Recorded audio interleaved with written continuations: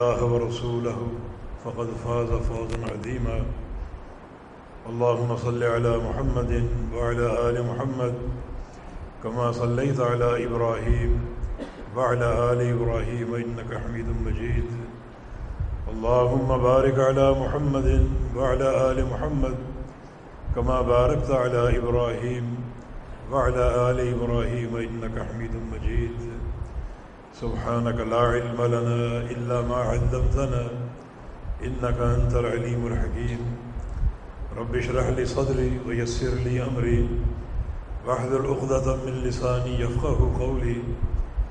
لقد قال الله سبحانه وتعالى: أعوذ بالله من الشيطان الرجيم من همزه ونفخه ونفثه. بسم الله الرحمن الرحيم.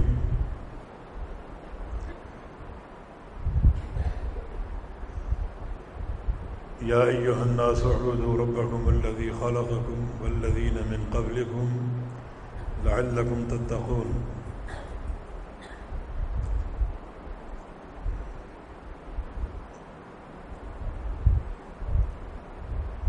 قابل قدر علماء کرام اور بالخصوص ہمارے آج کے مہمان خصوصی فضیلت الشیخ عبدالرحمن چیمہ حافظہ اللہ تعالی اور اس ادارہ کے معہد شیخ بدیع کے بانی اور مؤسس اور جماعت کے ایک نامور سرمایہ فضیلت الشیخ ابراہیم بھٹی حافظہ اللہ تعالی اور دیگر تمام علماء کرام، مشائخ اعظام اور معزز سامعین حضرات اور بہت ہی عزیز طلباء،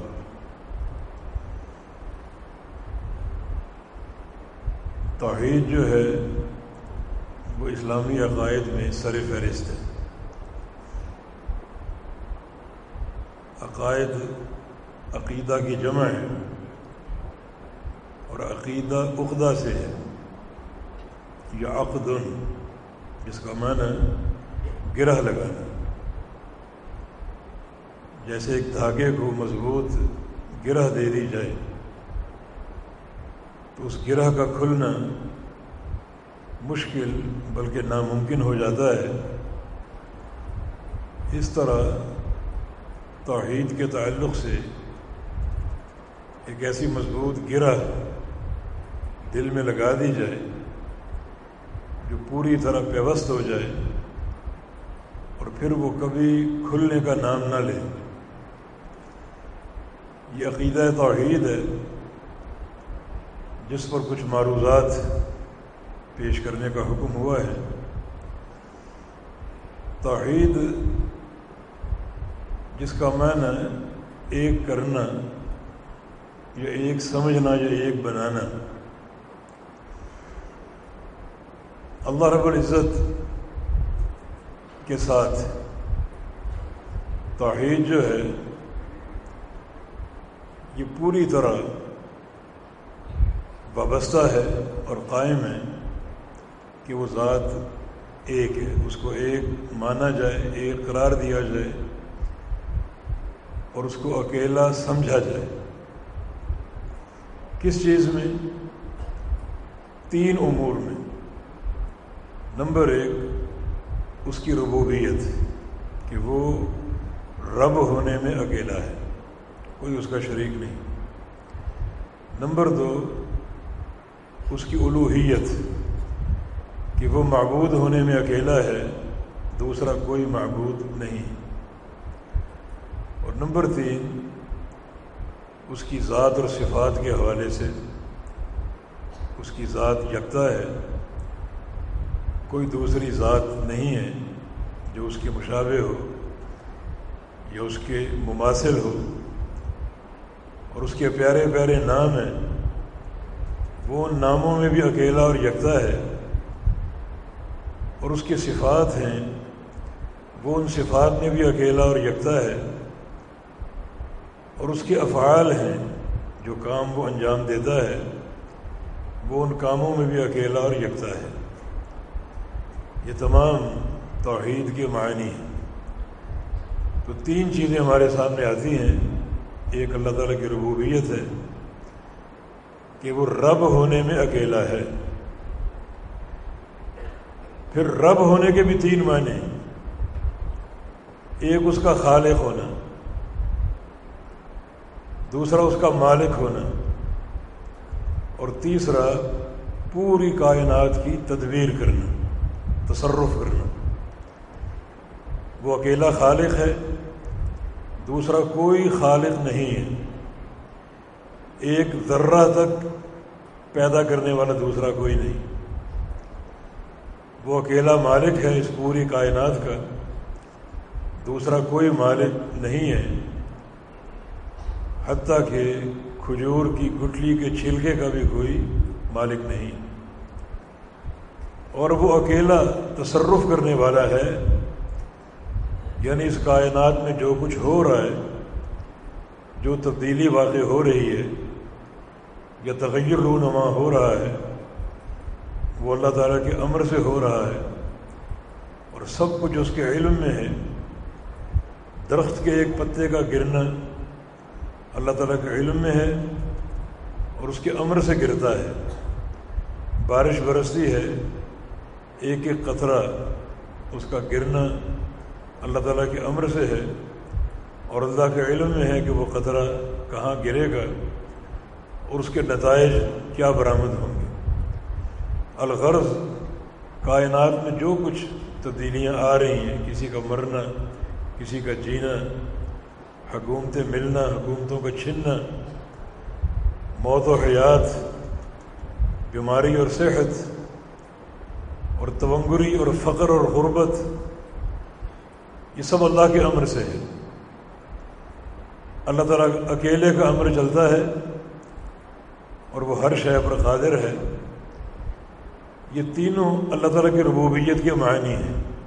وہ اکیلا خالق ہے، دوسرا کوئی خالق نہیں ہے، وہ اکیلا مالک ہے، دوسرا کوئی مالک نہیں ہے، اور وہ اکیلا اس پوری کائنات کی تدبیر فرماتا ہے، دوسرا کوئی نہیں۔ الا لہ الخلق والامر، خبردار یہ پوری دنیا اللہ کی خلق ہے، اور اس پوری خلق پر اللہ کا امر نافذ ہے، کسی اور کا نہیں۔ یہ توحید ربوبیت ہے۔ اور توحید الوہیت جو توحید کی دوسری قسم ہے، اس کا معنی اللہ اکیلا الہ ہے، عبادت کے لائق ہے، دوسرا کوئی عبادت کے لائق نہیں ہے۔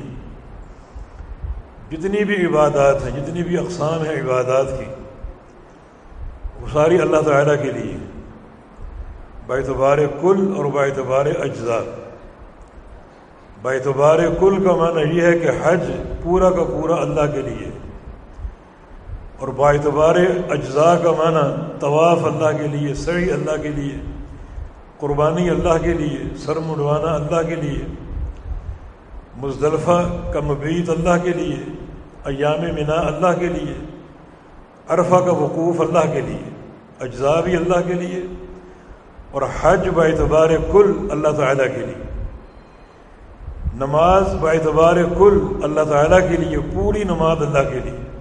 فصل لربک الا ان صلاتی و نسکی و محیای و مماتی للہ رب العالمین، اور اجزاء بھی اللہ کے لیے، نماز کا قیام، قرات، رکوع، سجود، تکبیر تحریمہ سے لے کر سلام پھیرنے تک جو بھی حرکات و سکنات ہیں اللہ تعالیٰ کے لیے ہیں، اور اکیلا اللہ ان کا مستحق ہے، تمام امور کا، تمام اجزاء کا۔ یہ اس کا الہ ہونا ہے۔ یا ایھا الناس اعبدوا ربکم الذی خلقکم، اپنے رب کی عبادت کرو۔ تمام اقسام عبادت اللہ کے لیے ہیں، اور اس لیے ہیں کہ وہ تمہارا خالق ہے۔ جو خالق ہوتا ہے وہ معبود ہوتا ہے، اور معبود ہونے کے لائق وہی ہے جو خالق ہو۔ اللہ تعالیٰ کا چیلنج ہے پوری دنیا کے لیے کہ جن جن کو اللہ کے سوا پکارا جاتا ہے، بتاؤ، دکھاؤ انہوں نے کیا پیدا کیا، کیا بنایا۔ وہ کس چیز کے خالق ہیں. اور یہ ہم مسلمان یہ دعویٰ کر سکتے ہیں کہ ہمارا رب، ہمارا الہ پوری کائنات کا خالق ہے. جو دیگر مذاہب ہیں ان مذاہب کے ماننے والے اپنے معبودوں کے بارے میں پوری کائنات کے خالق اور مالک ہونے کا دعویٰ نہیں کرتے. یہ دعویٰ ہمارا ہے. ہمارا رب اس پوری کائنات کا خالق بھی ہے اور اس پوری کائنات کا مالک بھی ہے، اور جو خالق ہوتا ہے اور مالک ہوتا ہے وہی معبود ہونے کے لائق ہے. اللہ تعالیٰ کو اکیلا جاننا، رب ہونے میں اور الہ معبود ہونے میں، وہ اکیلا ہر قسم کی عبادت کے لائق ہے. یہ بھی الحمدللہ ہمارا عقیدہ ہے ربوبیت اور الوہیت کے تعلق سے. جب وہ اکیلا رب ہے تو ربوبیت کے سارے معنی اللہ کے لیے، معنی اس کے سوا کوئی مشکل کشا نہیں، کوئی حاجت روا نہیں، کوئی دستگیری کرنے والا نہیں ہے، کوئی بگڑی بنانے والا نہیں ہے، اس کے سوا کوئی گنج بخش نہیں ہے. وہ اکیلا الرزاق ہے اور کمال کا الرزاق ہے، جس میں کوئی کمی نہیں، کسی قسم کا نقص نہیں، اس کے خزانوں میں کوئی کمی نہیں ہے. اس پر کتاب و سنت کے بے شمار نصوص موجود ہیں. تو پھر وہی عبادت کے لائق ہے. لا الہ الا اللہ جو کلمہ توحید کا، جس کو پڑھ کر ہم اسلام قبول کرتے ہیں، مسلمان متصور ہوتے ہیں، جو کہ اصل انبیاء کا موضوع تھا. جو توحید کی 3 قسمیں ہیں، توحید ربوبیت اور توحید الوہیت، اور تیسری اسماء و صفات کی قسم جس پر ہم آگے آئیں گے انشاءاللہ. جو اصل انبیاء کا موضوع تھا وہ توحید الوہیت تھی، کیونکہ توحید ربوبیت کے تعلق سے ابو جہل اور اس کے حواریوں کا عقیدہ بالکل مستقیم تھا. اس سے پوچھا جاتا آسمانوں کا خالق کون ہے؟ وہ کہتا اللہ. زمینوں کا خالق کون ہے؟ وہ کہتا اللہ. آسمانوں اور زمینوں پر کس کا تصرف ہے؟ اللہ کا. چلو آسمان تو بہت دور ہے، یہ تمہارے جو اعضاء ہیں، آنکھیں ہیں، ناک کان ہے، دل ہے، ان پر کس کا تصرف ہے؟ ابو جہل کا جواب ہوتا اللہ کا. یہ سارے معنی ہے ربوبیت کے، اور اس کا عقیدہ بالکل مستقیم. گڑبڑ کس چیز میں ہے؟ الوہیت میں. اور وہ بھی اس حد تک کہ اللہ کو چھوڑ کر دوسروں کو پوچھتے نہیں تھے، بلکہ ان کو واسطہ اور شفیع، سفارشی مقرر کرتے تھے. یہ عقیدہ بھی باطل ہے، شرک ہے. وہ کہتے تھے ما نعبدہ، ہم ان کی عبادت نہیں کرتے، بلکہ صرف ان کے پاس جاتے ہیں، حاضری دیتے ہیں، ان کو پکارتے ہیں لِيُقَرِّبُونَ إِلَى اللَّهِ زُلْفَىٰ، تاکہ ہمیں اللہ کے قریب کر دیں. هَؤُلَاءِ شُفَعَاؤُنَا عِندَ اللَّهِ، یہ ہمارے سفارشی، یہ ہمارا تعلق ہے. یہ ان کا عقیدہ تھا، جس کو قرآن نے قبول نہیں کیا، شریعت نے قبول نہیں کیا، بلکہ پوری زندگی رسول اللہ صلی اللہ علیہ وسلم نے اسی عقیدے کی بنا پر ایک فرق قائم رکھا، انہیں دعوت بھی دی اور جہاد بھی کیا. جو 10 سال آپ کے مدینہ منورہ میں مستقل جہاد میں گزرے، یہ اس کا عقیدہ تھا. ابو جہل اور اس کی قوم کا، ان کی عبادت نہیں کرتے تھے. آج کے مسلمان غیر اللہ کی عبادت کرتے ہیں، ان کو پکارتے ہیں، دعائیں کرتے ہیں، ان کے قبروں پر سجدے کرتے ہیں، طواف کرتے ہیں. ان کا یہ عقیدہ نہیں تھا.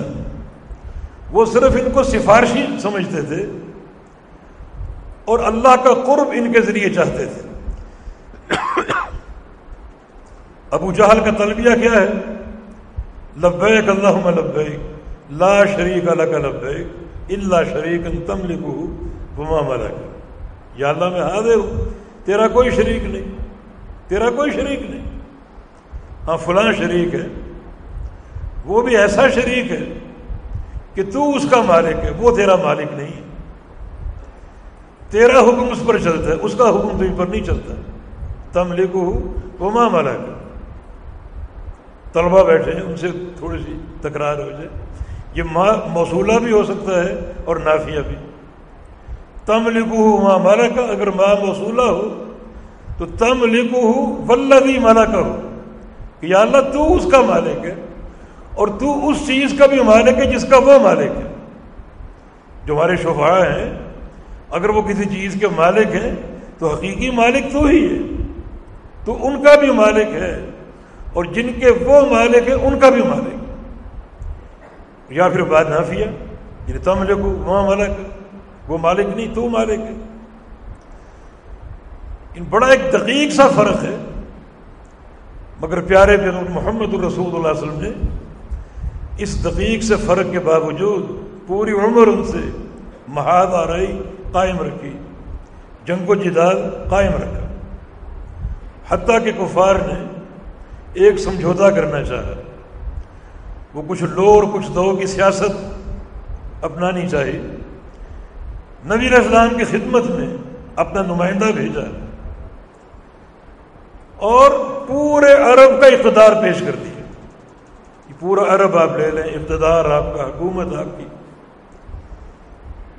بس ایک سمجھوتا ہمارے ساتھ کر لیں، اور وہ یہ کہ آپ توحید پیش کریں، ضرور اپنے رب کا تعارف کرائیں، اس کی توحید کا بیان کریں، لیکن ہمارے جو معبود ہیں ان کی مخالفت نہ کریں، ان کی تردید نہ کریں۔ کیا معنی آپ کی توحید بصورت اثبات ہو، بصورت نفی نہ ہو، اپنے رب کا اثبات آپ کریں، اس کی دعوت پیش کریں، لیکن ہمارے جو معبود ہیں ان کی نفی نہ کریں، ان کا انکار نہ کریں، ان کی تردید نہ کریں۔ باقی آپ اقتدار لے لیں، پورے عرب کا حکومت لے لیں۔ جیسا آج کا ذہن ہے جو سیاسی جماعتیں، اقتدار اقتدار، حتیٰ کہ اسلامی جماعتیں مدتوں سے قائم ہیں، مگر ان کی فکر میں انتہائی کجی ہے، اقتدار اقتدار اقتدار اقتدار۔ حکومت ملے گی تو ہم کچھ دین کا کام کر سکیں گے، ورنہ کچھ نہیں ہو پائے گا۔ بس وہ ہر وقت اسی مخمصے میں ہیں، انتخابات لڑتے ہیں، بڑے بڑے نعرے، اور فلاں آ رہا ہے، فلاں جائے گا، فلاں آئے گا۔ اقتدار حاصل نہیں تو نہ کبھی حاصل ہوگا، اور نہ کبھی جمہوری طریق سے اسلام آ سکتا۔ جمہوریت اسلام کا راستہ نہیں، یہ کفر کا نظام۔ ان الخیر لا یاتی بالشر، خیر جو ہے بذریعہ شر کبھی آ ہی نہیں سکتی۔ اگر خیر آئے گی تو بذریعہ خیر آئے گی، بذریعہ شر نہیں۔ نبی علیہ السلام کو بھی اقتدار پیش کیا گیا، آپ قبول کر لیتے۔ جیسے آج کل کا ایک سیاسی ذہن ہے، حکومت مل گئی تو سارے کام کر پائیں گے۔ کیسے کرو گے؟ پہلے تربیہ اور تصفیہ ہے۔ امام الانبیاء محمد الرسول اللہ علیہ وسلم نے اس وقت کے اقتدار کو ٹھوکر مار دی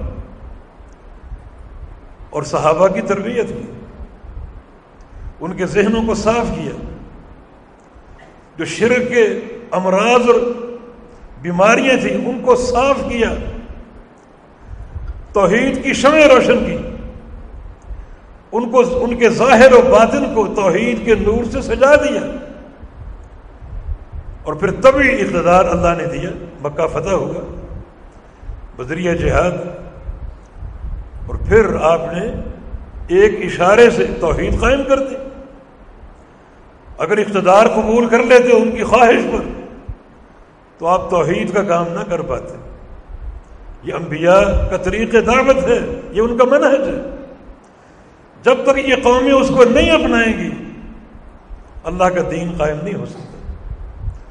یہ جماعتیں ٹکریں مار رہی ہیں جو انتخابی سیاست اور بڑے بڑے اسلامی نام، بڑے بڑے اسکالروں کے نام آتے ہیں، یہ ساری سعی اللہ حاصل ہے جس کا کوئی فائدہ نہیں۔ اقولوا لا الہ الا اللہ، یہ انبیاء کا نقطۂ آغاز ہے کہ لوگوں کی اصلاح کرو، لوگوں کی تربیت کرو۔ قولوا لا الہ الا اللہ کی اساس ہے، ان کے عقیدوں کی اصلاح کرو، ان کی توحید کی اصلاح کرو، جو شرک کے امراض ہیں ان کو صاف کرو،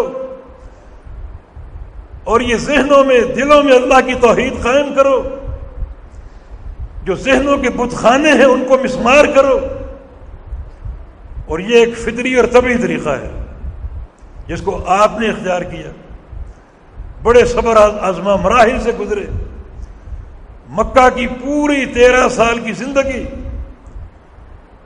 دعوتی میدانوں میں گزاری، اور مدینہ کی 10 سال کی زندگی جہادی میدانوں میں۔ اور قولوا لا الہ الا اللہ آپ کے مشن کی بنیاد تھی، توحید، اقامت توحید، اور اللہ نے توحید قائم کی، اور یہ بتا دیا کہ منہج یہی ہے، اقتدار کا چور دروازہ اقامت توحید کے لیے بالکل لا حاصل ہے، یا یہ جمہوری طریقہ اس سے تم چاہو کہ توحید آ جائے، دین آ جائے، این خیال است و محال است و جنون۔ جب تک انبیاء کے مشن کی اور ان کے منہج کی پیروی نہ ہو، جب تک ان کے راستے پر نہ چلو گے، اور پھر اللہ کے بندو، ہماری کامیابی، ہماری کامرانی، جو اصل آج کا سوال ہے میرے لیے اور آپ کے لیے، وہ کس نقطے پر قائم ہے؟ اسی توحید پر، توحید کے فہم پر، صحیح فہم پر۔ آج افسوس کی بات یہ ہے کہ توحید کا نام تو لیا جاتا ہے مگر توحید کا فہم نہیں ہے، اور لوگوں کو توحید کے فضائل سے دور کرنے کی ایک بڑی سوچی سمجھی سازش ہے، جو شاید ایک پرانے دور سے چلی آ رہی ہے، جس کے پیچھے یہودی ہاتھ تھا، اور یہودیوں کے چوزے جہمی، رافضی اور خارجی، معتزلی اور متکلمین، جنہوں نے پورا زور لگا دیا مسلمانوں کے عقائد میں الحاد شامل کرنے کی سازش تیار کی، اور وہ سازش آج تک موجود ہے، جو مختلف روپوں سے، مختلف رنگوں سے معاشرے میں آتی ہے اور لوگوں کو اصل مشن سے دور کرتی اور غافل کر دیتی۔ ایک بڑی جماعت ہے، اس نے لا الہ الا اللہ کا مفہوم توحید الوہیت سے بالکل غائب کر دیا۔ یہ کلمہ الوہیت ہے، اللہ کے سوا کوئی معبود نہیں، جتنے معبود ہیں سارے باطل ہیں، معبود حق صرف اللہ رب العزت۔ یہ کلمہ توحید الوہیت کی اساس ہے، لیکن ایک سازش کے تحت لوگوں کو اس اصل توحید سے غافل کرنے کی کوشش کی گئی۔ کئی ہمارے واعظین بھی اسی پروپیگنڈے میں آ جاتے ہیں، لا الہ الا اللہ کیا معنی؟ مشکل کشا کوئی نہیں، حاجت روا کوئی نہیں۔ یہ کلمے کا معنی نہیں ہے، اصل معنی سے لوگوں کو ہٹانے کی ایک سازش ہے۔ اس کا معنی کوئی معبود نہیں ہے اللہ کے سوا، سارے معبود باطل ہیں، معبود حق صرف اللہ رب العزت۔ اور ایک بڑی جماعت اس کا ترجمہ کیا کرتی؟ سب کچھ اللہ تعالی سے ہونے کا یقین اور اللہ کے سوا کسی سے کچھ نہ ہونے کا یقین۔ یہ کلمے کا معنی نہیں، یہ انبیاء کی دعوت کے خلاف، ان کے منہج کے خلاف، نہ یہ کلمے کا فہم ہے۔ تم سے بہتر تو کفار قریش تھے، جب پیارے پیغمبر نے فرمایا قولوا لا الہ الا اللہ، کہ لوگوں پڑھو لا الہ الا اللہ، انہوں نے کیا کہا؟ اجعل الآلہۃ الہا واحدا، اگر یہ کلمہ ہم پڑھ لیں تو سارے معبود ختم ہو جائیں گے، کیا معبود ایک ہے؟ یہ ان کا فہم، سمجھ گئے، قبول نہیں کیا، اور تم قبول کرنے کے دعوے دار ہو، سمجھے نہیں۔ یہ کلمے کا معنی ہے ہی نہیں، اصل معنی نہ بتاؤ کہ سارے معبود باطل ہیں، یہ درگاہیں باطل ہیں، یہ جبے قبے جن کو پوجا جا رہے ہیں، طواف کیے جا رہے ہیں، جن کی مجاورتیں کی جا رہی ہیں، ساری باطل ہیں، یہ نہ کرو، یہ نہ بتاؤ، لوگ ٹوٹ جائیں گے۔ لوگوں کو جوڑو، توڑو نہیں۔ یہ کون سا جوڑ اور توڑ ہے؟ جس جوڑ کی اساس اللہ کی توحید نہ ہو وہ جوڑ باطل، وہ قابل قبول نہیں۔ جڑنے کی بنیاد جو ہے وہ اللہ کی توحید، محبت بھی اللہ کے لیے، نفرت بھی اللہ کے لیے، یہ ہمارا بنیادی عقیدہ ہے۔ اس کے بغیر جوڑ توڑ کا کوئی تصور نہیں۔ جوڑ توڑ کا محور جو ہے وہ خالق کائنات کی توحید ہے، اس کے سوا کوئی تصور نہیں۔ تو اصل انبیاء کی دعوت توحید الوہیت کی، اور انبیاء کے مخاطب وہ لوگ تھے جو اللہ کو چھوڑ کر دوسروں کی عبادت کرتے تھے۔ یہ توحید کی دو قسمیں ہوگی، ربوبیت اور الوہیت۔ اسماء و صفات یہ توحید کی تیسری قسم، اللہ تعالیٰ کے پیارے پیارے نام، اللہ تعالیٰ کی صفات، وَلِلَّهِ الْأَسْمَاءُ الْحُسْنَى فَادْعُوهُ بِهَا، اللہ تعالیٰ کے پیارے پیارے نام ہیں، انہی ناموں کے ساتھ اللہ کو پکارو۔ اللہ کے ناموں میں الحاد نہ کرو، اور جو لوگ الحاد کے مرتکب ہیں ان کو چھوڑ دو۔ ان ناموں کے ساتھ صحیح معنی میں تعلق استوار کر دو۔ اللہ تعالیٰ کی صفات، اللہ تعالیٰ کی مبارک افعال، صحیح معنی میں تعلق جوڑ دو۔ لیکن جیسا کہ میں نے عرض کیا ہے کہ عرصہ سے، زمانہ قدیم سے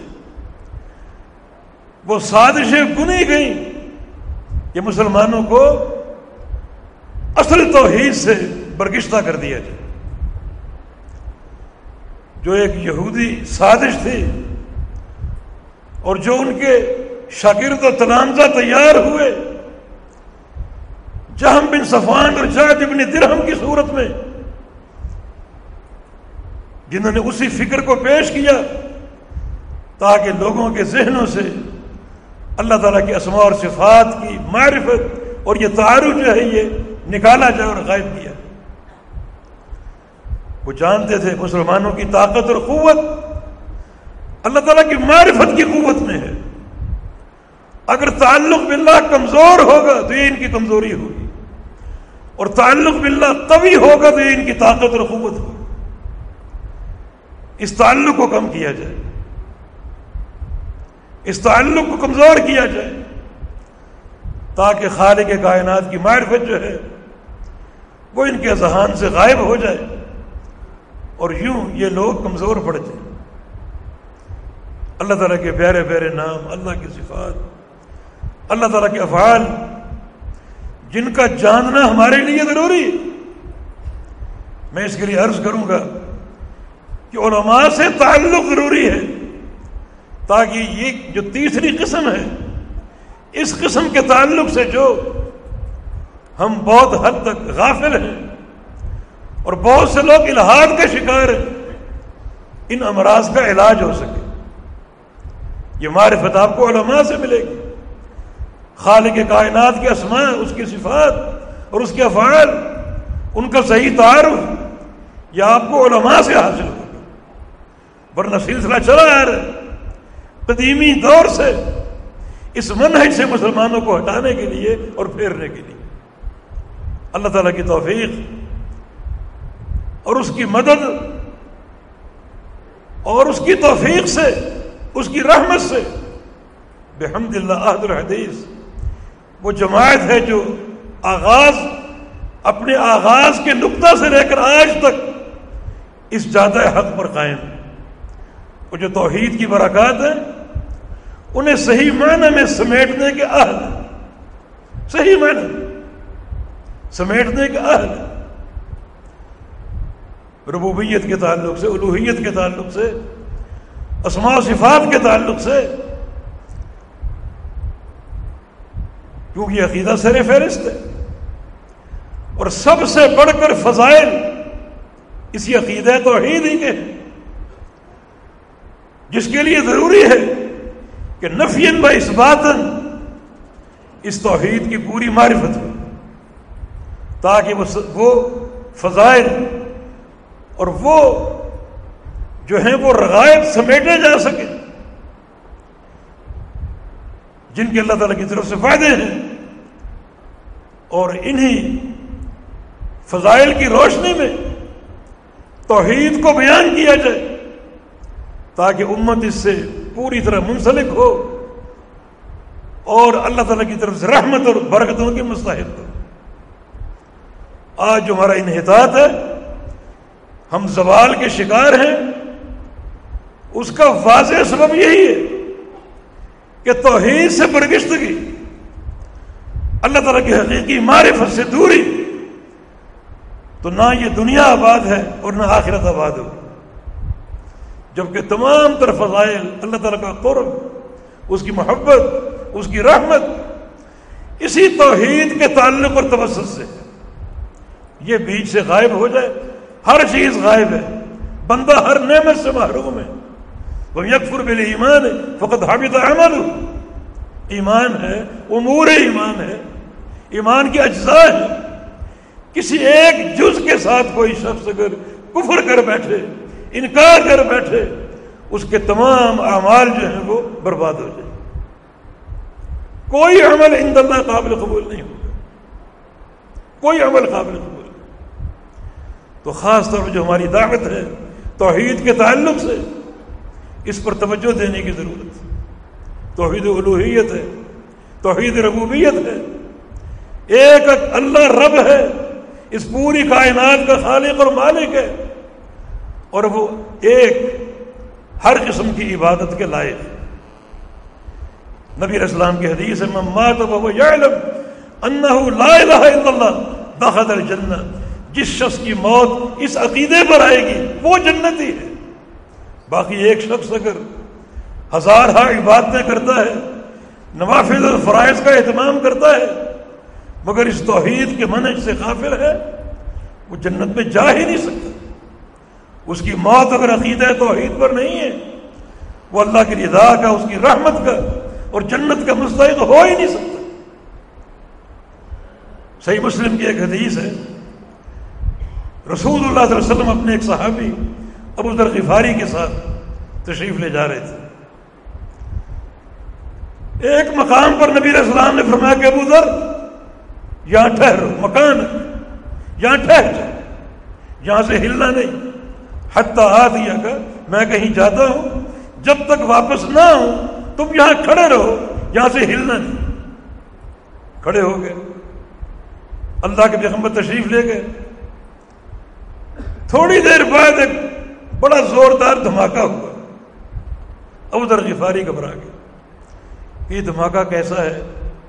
اللہ کے پیارے پیغمبر اکیلے گئے ہیں، کوئی مصیبت نہ آ گئی ہو، کوئی نقصان نہ ہو گیا ہو۔ دوڑ کے جانا چاہا نبی علیہ السلام کو دیکھنے کے لیے، لیکن یک لخت نبی علیہ السلام کا فرمان اور حکم یاد آ گیا کہ یہاں کھڑے رہنا ہے، یہاں سے ہلنا نہیں۔ اب یہاں ایک امتحان کا وقت ہے، ایک اللہ کے نبی کی محبت اور ایک آپ کی اطاعت۔ محبت کا تقاضا کیا ہے کہ جلدی جائیں اور اللہ کے پیغمبر کو دیکھیں، کوئی حادثہ ہوا تو آپ کی مدد کریں، اور اطاعت کا تقاضا کیا ہے کہ آپ یہ بات فرما گئے تھے کہ جیسے مرضی حالات ہوں تم نے یہیں کھڑے رہنا، کھڑے رہ گئے، مانا اطاعت کا معاملہ مقدم ہے، اور اطاعت ہی حقیقی محبت ہے۔ اطاعت سے روگردانی کر کے محبت نہیں حاصل ہو سکتی، حقیقی محبت اطاعت ہی کا نام۔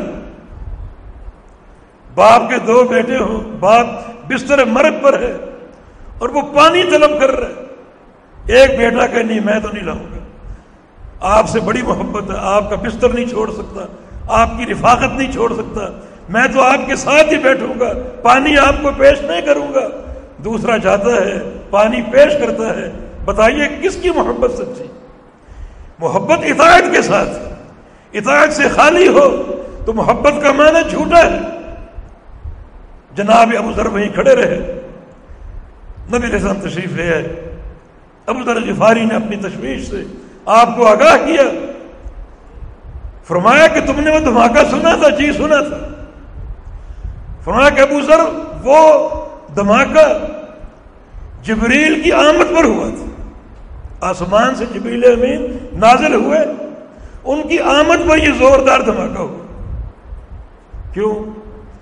وہ اللہ کا حکم لے کر آئے تھے، احکام تو لاتے ہی ہیں، وہ روزانہ لاتے ہیں، کبھی دھماکہ نہیں ہوا، آج کیوں ہوا؟ آج ایک بڑا اہم حکم تھا، ایک بڑا اسپیشل اللہ تعالیٰ کا فرمان، ایک اہم حکم وہ لے کر رہے ہیں۔ وہ کیا حکم ہے کہ اے محمد صلی اللہ علیہ وسلم اپنی امت کو بشارت دے دیجیے کہ جس کی موت لا الہ الا اللہ پر ہوگی وہ یقیناً جنت میں جائے گا، یقیناً۔ لیکن لا الہ الا اللہ ان معنی کے ساتھ نہیں جو آج تراشے گئے، بنائے گئے، حقیقی معنی سے لوگوں کو دور کیا گیا، ایک سازش کے تحت اپنے مزعومہ مقاصد کی تکمیل کے لیے۔ وہ معنی نہیں، بلکہ وہ معنی جو کفار قریش نے سمجھا تھا، اجعل الآلہۃ الہا واحدا، اگر ہم محمد کی دعوت کو قبول کر لیں، صلی اللہ علیہ وسلم قبول کر لیں، تو اس کا معنی یہ ہوگا کہ سارے معبود جھوٹے ہیں، صرف ایک معبود سچا ہے، اور یہ معنی درست ہے۔ یہ ہماری دعوت ہے، یہ حقیقی ثمرہ ہے نا۔ اس کلمے پر موت آ جائے، صحیح فہم پر، صحیح معنی پر، علما و عملا، وہ یقیناً جنتی۔ یہ توحید کا وہ ثمرہ جو انہی لوگوں کو حاصل ہے جن کا فہم، جن کی سوچ، جن کا عقیدہ اس توحید کے تعلق سے 100% درست ہو۔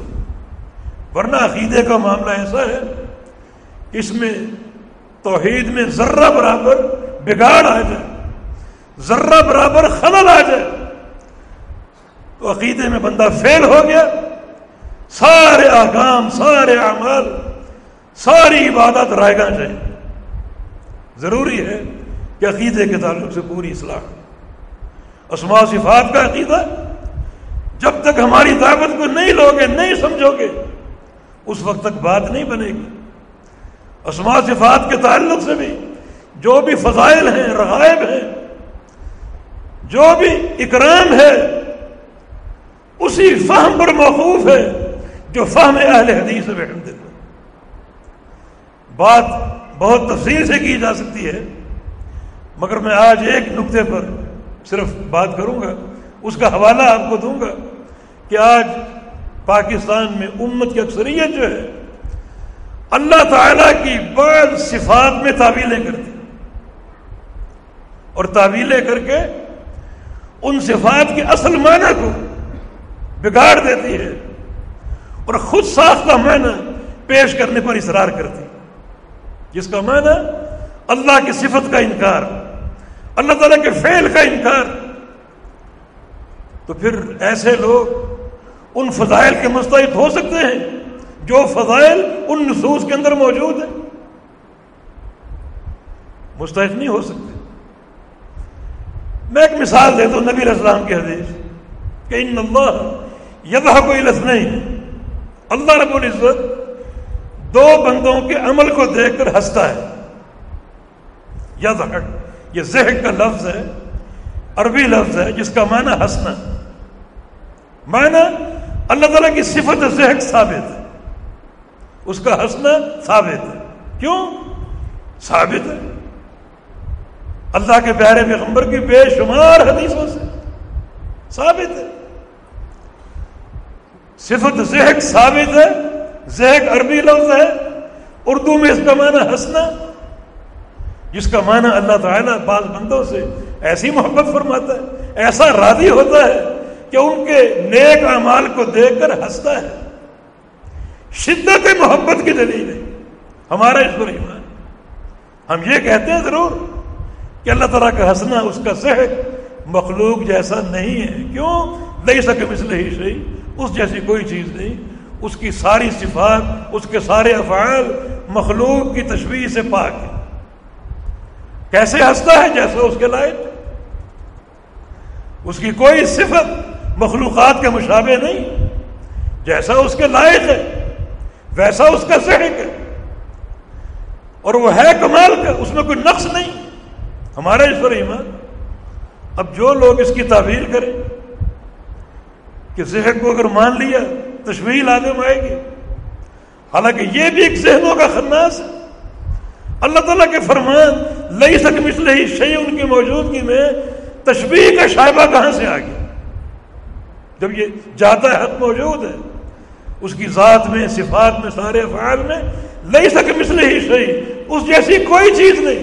اس فرمان کے ہوتے ہوئے تشبیہ کا بت کیوں تراشا گیا؟ ایک سازش ہے نا. اللہ کے فرمان میں تناقض ہے کیا؟ تناقض ہے کہ وہ ایسے صیغے اپنے لیے استعمال کرے جن میں تشبیہ کا پہلو ہو اور لیس کمثلہ شیء بھی ہو. کیا تناقض ہے؟ نہیں، اس کا فرمان تناقض سے پاک ہے. لو کان من عند غیر اللہ لوجدوا فیہ اختلافا کثیرا. اگر یہ قرآن کسی اور کی طرف سے ہوتا، یہ شریعت کسی اور کی طرف سے ہوتی، اس میں اختلاف کثیر ہوتا. اللہ کی طرف سے اس میں کوئی تناقض نہیں، کوئی اختلاف نہیں. اب ہمارا اس پر ایمان جو کہتے ہیں تشبیہ لازم آئے گی، اب وہ اس کی تعویل کرتے ہیں. جو تعویل کی ایک ایسے معنی کے ساتھ جو ان کی ذات کی طرف سے، اللہ تعالیٰ کے حق میں ایسے معنی کا اس بات جس کی دلیل کوئی نہیں. جناب ذہن کا معنی ہے ارادہ انعام، ارادہ رضا، ارادہ محبت، ارادہ رحمت. یہ ذہن کا معنی نہیں ہے، یہ ذہن کا انکار ہے. امام دارمی فرمایا کرتے تھے جو اہل التعبیر ہے، صاحب التعبیر، وہ کہتے ہیں کہ صاحب التعبیر جو ہے مکذب مستتر بتعویلہ، اپنی تعویل کی آڑ میں چھپا ہوا ہے. جہمی اور معتزلی براہ راست انکار کر کے کافر ہو گیا. اس نے براہ راست انکار نہیں کیا بلکہ اپنے مزعومہ مسلک کو تعویل کا لبادہ پہنایا اور تعویل کی آڑ میں چھپ کر اپنی تکذیب اور اپنے انکار کو چھپانے کی کوشش کر رہا ہے. حقیقت ایسی نہیں. علماء جانتے ہیں کہ یہ ایک سازش ہے، یہ الحاد ہے. اب کہنے کا مقصد یہ ہے ہمارا اس حدیث پر ایمان، صفت ذہن حق ہے، ثابت ہے. ہمارا اس پر ایمان ہے اللہ تعالیٰ کیسے ہنستا ہے؟ جیسے اس کے لائق ہے. اس کا ہنسنا مخلوق جیسا ہے نہیں، کیونکہ لیس کمثلہ شیء، اس جیسی کوئی چیز نہیں. اور ہنسنا بھی یہ ایک ممدوح چیز ہے. ایک شخص کبھی ہنسے ہی نہ، ماتھے پر بل ہے، غصے میں بہرا بیٹھا ہوتا ہے، غصے سے بھرا ہوتا ہے، کبھی مسکرانا کبھی ہنسنا اس نے دیکھا ہی نہ ہو، ہمیشہ غصہ، ماتھے پر بل، عبوساً قمطریرا، ہمیشہ. تو یہ اس کی مدح نہیں ہے، یہ اس کی مذمت ہے. ہر مدح اللہ تعالیٰ کے لیے بصورت کمال ہے. اب اللہ تعالیٰ کن لوگوں کو دیکھ کے ہنستا ہے؟ نبی ہم دو عمل ذکر کیے. ایک وہ شخص جو رات کو اٹھے اور تہجد کا اہتمام کرے، بالکل لوگوں سے چھپ کر، اپنے اس عمل کی کسی کو خبر نہیں دیتا، کمرے میں اکیلا، کمرے میں اندھیرا، اور وہ تاریکی میں، اندھیرے میں، خلوت میں تہجد کا اہتمام کرتا پورے اخلاص کے ساتھ. اللہ اس کے عمل کو دیکھ کر ہنستا ہے. اور جو شخص اس حدیث کو مانتا ہی نہیں، صفت ذہن کا منکر ہے، وہ اس فضیلت کا مستحق ہو سکتا ہے؟ تم تو انکار کر رہے ہو. دیکھیں جہمی ہے اور یہ خوارج خاص طور پہ قیامت کے دن اللہ کے دیدار کو نہیں مانتے. ہمارا عقیدہ ہے قیامت کے روز اللہ کے چہرے کی زیارت حاصل ہوگی اہل جنت کو، یہ نہیں مانتے. جب نہیں مانتے تو کیا یہ لوگ قیامت کے دن اللہ کے چہرے کے دیدار کے مستحق ہو سکتے؟ تم ایک چیز کو مانتے ہی نہیں، وہ خوبی تمہیں کیسے حاصل ہو سکتی؟ ایک فرقہ ہے وہ نبی علیہ السلام کی شفاعت کو نہیں مانتے، یہ خارجی معتزلی. وہ تو کہتے ہیں کہ اگر شفاعت اہل کبائر کے لیے ہے تو ہمارے ہاں تو کبیرہ گناہ کا مرتکب ایمان سے خارج ہے. خارجی کہتے ہیں کفر میں داخل ہے، اور معتزلہ کہتے ہیں کہ ایمان سے خارج ہے، کفر میں داخل نہیں ہوتا، لیکن ایمان نہیں. تو پھر شفاعت کیسے؟ تو جو لوگ شفاعت کے منکر ہیں انہیں قیامت کے دن اللہ کے پیارے پیغمبر کی شفاعت نصیب ہوگی. جو لوگ اللہ تعالیٰ کی صفت ضحک میں تعویل کر کے اس کی حقیقت کا انکار کر رہے ہیں وہ اس فضیلت کے مستحق ہو سکتے ہیں. اور ایک حدیث میں نبی علیہ السلام نے اس قائم اللیل کا ذکر اس طرح کیا کہ جہادی قافلہ جا رہا ہے، یہ بھی ساتھ رواں دواں ہے، رات کا وقت ہے، ٹھنڈی ہوائیں چل رہی ہیں اور لوگ تھکاوٹ سے چور ہیں، پڑاؤ ڈال دیا گیا اور لوگ بستر بچھا کر سو گئے. یہ بھی ان میں شامل ہے، لیکن لیٹ گیا مگر سوتا نہیں، آنکھیں کھلی رکھی. جب دیکھا کہ پوری دنیا نیند کی وادی میں پہنچ چکی تو یہ کھڑا ہوتا ہے اور قیام اللیل شروع کر دیتا ہے. جب تک وہ قیام کرے گا اللہ اس کو دیکھ کر ہنستا ہے. ہمارا اس پر ایمان. جب اس صفت کو تم نہیں مانو گے اور تعویل کے شکنجے پر کس کر اس کی حقیقت کو مسخ کر دو گے تو پھر یہ فضیلت، یہ جو اس حدیث میں اجر ہے، اس کے تم کیسے مستحق ہو سکتے؟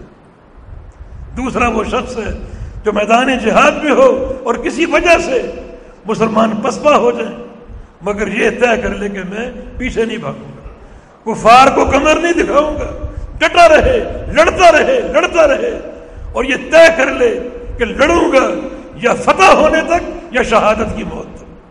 تو جب تک یہ اکیلا میدانی جہاد میں کھڑا ہے، ڈٹا ہوا ہے، اللہ اس کے عمل کو دیکھ کے ہنستا ہے. ہمارا اس پر ایمان ہے. جو صفت ضحک کو نہیں مانتے وہ اس حدیث میں ذکر فضیلت کے مستحق ہو سکتے نہیں ہو سکتے، جبکہ یہ کئی نصوص سے یہ بات ثابت ہے. نبی علیہ السلام کی ایک حدیث ہے، جب سعد بن معاذ شہید ہوئے تو ان کی والدہ روتی رہی، بلکہ ایک موقع پر ان کی چیخ سے نکل گئی. اللہ کے پیارے پیغمبر نے سعد کی والدہ کو پیغام پہنچایا، ام سعد کو، اللہ یرقع دمعکی، تمہارے آنسو کب تھمیں گے، رونا کب ختم کرو گی؟ ان ابنک اول من یضحک اللہ الیہ یوم القیامہ، تمہارا بیٹا سعد قیامت کے دن وہ پہلا شخص ہوگا جسے دیکھ کے اللہ ہنسے گا. تم ام سعد اپنے بیٹے کی اس فضیلت، اس عظیم منقبت کو سن کر خوش ہو جاؤ. تمہارے آنسو کب تھمیں گے؟ تمہارا بیٹا قیامت کے دن وہ پہلا شخص ہوگا جسے دیکھ کے اللہ ہنسے گا. علامہ ابن قیم رحمہ اللہ نے الفوائد میں ایک صحابی کے جنازے کا ذکر کیا. نبی علیہ السلام نے اس کے لیے دعائیں کی. ایک دعا یہ بھی کی، اللہم القى عبدک ھذا وانت تضحک الیہ وهو یضحک الیک، یا اللہ اپنے اس بندے سے اس طرح ملنا کہ یہ تجھے دیکھ کر ہنسے اور تو اسے دیکھ کر ہنسے. تو جو صفت ضحک کو مانتے ہی نہیں بلکہ تعویل کے شکنجے پر چڑھا کر اس کی حقیقت کو مسخ کرتے ہیں، جو صحیح معنی میں انکار ہی ہے، تکذیب ہی ہے، وہ ان فضائل کے مستحق کیسے ہو سکتے؟ تو عقیدہ توحید بڑی اس میں عظمت ہے، بڑا برگزیدہ یہ معاملہ ہے. اس قسم جتنے نصوص ہیں جن کو لوگ یہ کہہ کر ٹھکرا دیتے ہیں کہ یا تو یہ انفعالی صفات ہے جو تغیر کو موجب ہیں یا پھر تشبیہ لازم ہے. حالانکہ اللہ اور اس کے رسول نے ان صفات کا ذکر کیا ہے. ہمارا کام ایمان لانا ہے، ایمان لانا اسی ظاہری معنی کے ساتھ جو لغت عرب میں مراد ہوتا ہے، اور یہی عقیدے کی شان ہے اور یہی توحید کی عظمت ہے اور یہی در حقیقت قیامت کے روز کامیابی کی بنیاد ہوگی، کامیابی کی بنیاد ہوگی. علامہ ابن قیم رحمہ اللہ نے میدان محشر میں اللہ تعالیٰ کے بندوں کے سامنے آنا ذکر فرمایا. لوگوں سے پوچھے گا تم نے رب کو پہچانا؟ اکثر لوگ نہیں پہچانے، اور جو لوگ پہچان جائیں گے ان سے پوچھے گا کیف عرفتمونی، تم نے رب کو کیسے پہچانا؟ وہ لوگ جواب دیں گے کہ رب کی جو معرفت کا ایک طریق تھا، ایک علامت تھی، وہ اس وقت سامنے منطبق ہو رہی ہے، اور وہ یہ ہے کہ لیس کمثلہ شیء، اس جیسی کوئی چیز نہیں، ہمارا رب تشبیہ سے پاک ہے۔ یہ برگزیدہ عقیدہ یہ کامیابی کی بنیاد بنے گا، یہ کامیابی کی اساس بنے گا۔ تو خاص طور پہ اس قسم کے نصوص اکثر لوگ ان کو مانتے ہی نہیں۔ ہمارے ملک میں اکثریت جن لوگوں کے اشاعرہ کے مذہب کے جو ہیں وہ تابع دار، جو اپنے آپ کو فقہی طور پہ احناف کہتے ہیں، اعتقادی اعتبار سے اشاعرہ کہتے ہیں، ان تمام نصوص کے منکر، کیونکہ تعویل انکار ہی ہے۔ جب آپ نے ایک حقیقت کو مسخ کر دیا تو اس کا معنی آپ نے مانا ہی نہیں۔ آپ کہیں میں اس کو مانتا ہوں مگر یہ لکڑی کا ہے، تو آپ نے مانا لکڑی کا نہیں ہے، اس کی حقیقت مسخ کر دی آپ نے۔ تو ماننا وہ ہوتا ہے جو اللہ اور اس کے رسول کی مراد کے مطابق ہو، ماننا وہ نہیں ہوتا جو آپ کی مراد کے مطابق ہو۔ عیسائیوں نے عیسیٰ علیہ السلام کو مانا، وہ ماننا آپ قابل قبول قرار دیں گے؟ وہ کہتے ہیں اللہ کا بیٹا ہے، کیا وہ اللہ کے بیٹے ہیں؟ عیسائیوں نے مانا، یہودیوں نے عزیر کو مانا، ان کا ماننا قبول کرو گے؟ عزیر اللہ کا بیٹا ہے، نہیں مانا، یعنی ماننے کے باوجود نہیں مانا، یہ انکار ہے، یہ تکذیب ہے اور یہ کفر ہے۔ لہذا عقیدہ توحید صحیح معنی میں اس کے جو غوامض ہیں ان کو پہچاننے کی ضرورت ہے، اور جو ہماری دعوت ہے اس پر خاص غور کیا جائے، خاص توجہ دی جائے، تاکہ اس قسم کے فضائل سے آپ لوگوں کو محروم نہ کر سکیں۔ یعجب ربنا من شاب لیس لہ صبوہ، اللہ تعالیٰ تعجب کرتا ہے ایسے بندے سے، ایسے نوجوان سے جس کے اندر جذبات کی تیزی نہ ہو، جس کے اندر جذبات کی تیزی نہ ہو۔ نوجوان ہے، طاقتور ہے، قوی ہے، مگر اس کے جذبات کسی گمراہی کا شکار نہیں، جذبات میں تیزی نہیں ہے، کسی حرام کام کا مرتکب نہیں ہوتا۔ ہمارا ایمان ہے، یہاں تعجب اللہ کی رضا اور اس کی خوشی، شدت فرحت کی علامت، ہمارا اس پر ایمان ہے۔ جو نہیں مانتا وہ اس کا مصداق ہو سکتا ہے؟ اس حدیث میں ذکر فضیلت سے جو وہ مستحق ہو سکتا ہے؟ نہیں ہو سکتا۔ اس قسم کے پیارے پیغمبر فرامین جتنے نصوص ہیں، ہمارا ان سب پر ایمان ہے، اور یہ حقیقت توحید، توحید ربوبیت، توحید الوہیت اور توحید اسماء و صفات، ان تمام کو سمجھنا۔ بات پھر وہی آئے گی کہ علماء کی رفاقت ضروری ہے تاکہ اس توحید کو صحیح معنی میں سمجھ سکو، اور اس تعلق سے جو فضائل ہمارے سامنے آتے ہیں ان کو ہم قبول کر سکیں اور ان کے اہل بن سکیں۔ آخری ایک حدیث نبی علیہ السلام کا فرمان، ما من عبد يتوضأ فيحسن الوضوء ويصبغ ثم أتى المسجد إلا تبشبش الله إليه كما يتبشبش أهل الغائب بغائبهم إذا قدم۔ ہم اس کو مانتے ہیں، ہمارے اس پر 100% ایمان کہ ایک بندہ وضو کر لے، اچھا وضو کر لے، مکمل وضو کر لے اور مسجد میں آ جائے۔ جب مسجد میں آ رہا ہوتا ہے تو اللہ تعالیٰ بڑی شدت شوق سے اس بندے سے اظہار محبت فرماتا ہے۔ تبشبش، ایک ایسی محبت، ایک ایسا پیار جس میں شوق بھی شامل ہو۔